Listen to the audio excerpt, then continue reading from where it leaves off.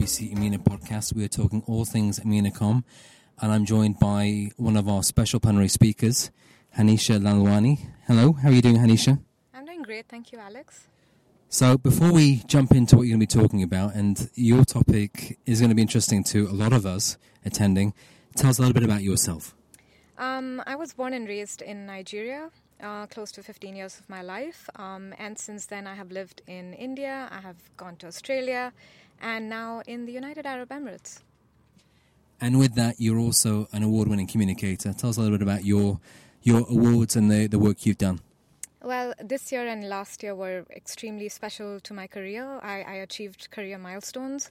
In 2017, I received the Young Communicator Award by MEPRA for all the work that I did with Marriott. And in June of this year, I flew to the UK and I was recognized, highly commended by the Marketing Society. Two very special awards. I was also recognized by the PRCA in February of this year. So yes, lots of awards, but a huge way to go in my career. So you're an award-winning communicator, but you're also going to be talking to us about saying no. With your topic, which is of interest to me, especially when I read about it, you're going to be focusing on the need to push back. Tell us a little bit about your presentation and why this interests you. I've lived in 6 cities and 3 countries, and what I've seen is that the yes culture is extremely rampant and it's so self-detrimental. It's time to separate the negative connotations that no has been so attached with. And there are 3 particular benefits to this that I want to highlight at EMENAComm. One is that when you're saying no, you are actually really adding value. Your boss hires you not to agree with him. At least the best bosses don't hire someone to agree with them all the time.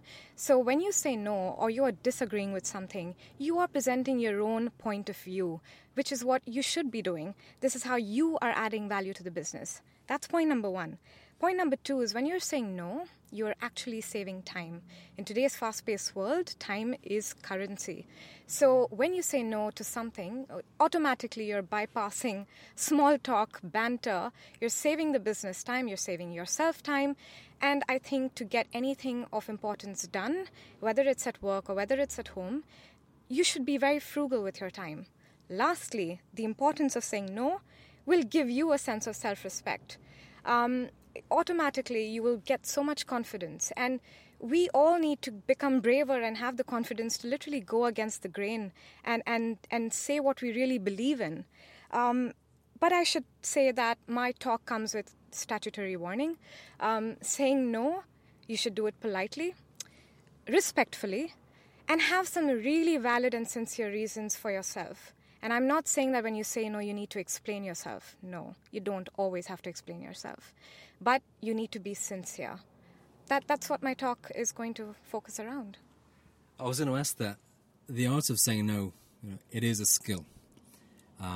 We are talking about transformation at EMENAComm and moving from execution to strategy, becoming an advisor to the board. But we're also talking as well about the need to be brave, and that's what your focus is going to be on. How do we say no in a way where, one, is accepted, but more than that, we actually are valued for the advice that we're giving? Firstly, I think more of us need to start saying no, because when a few do, like myself, I stick out like a sore thumb. So more and more of us should have the courage and confidence. Secondly, you become better with practice. The more you say no, the more you will become better at saying it. I learned from my own personal experiences that try and buy time. If someone is asking you to do something, if your boss is asking you to do something, say things like, well, give me some time, I'll come back to you tomorrow. And by then, you have thought of a well-articulated explanation. Also, put the ball in the other person's court. Say, yes, of course, I can help you with this, but do you have this and this information available to me? Or can I come back to you at a later stage when I have more time? So there are different ways to say no. It really depends on the context. But yes, the more you do it, the easier it becomes. And I think we should all not fall into the trap of being seen as the person who's liked most in the organization. That should not be the aim of why we're working. The aim of why we're working should be to achieve business goals, business results. But if we keep thinking about, oh, I want to be the most liked person in the organization, you are not adding value.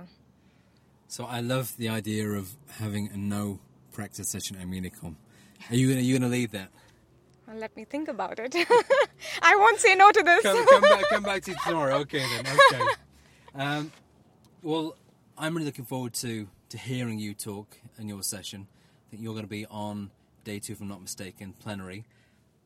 What would you advise people coming to the region to look out for in terms of the culture, but also as well the networking within the industry? What would your advice be to people who haven't been over to the Gulf? I think the biggest advice I could give is just be open-minded. Learn as much as you possibly can, because there are so many interesting thoughts and opinions that people have. Just take that in, and for that you need to step out of your comfort zone and literally be a sponge and soak in as much as you can. Wonderful. Thank you, Hanisha, for joining us today. See you in Bahrain, and think about the response to my question. I'm looking forward to hearing yes tomorrow, which we can add to the podcast, but it's been a pleasure to talk to you. Thank you. Likewise, Alex. Thanks.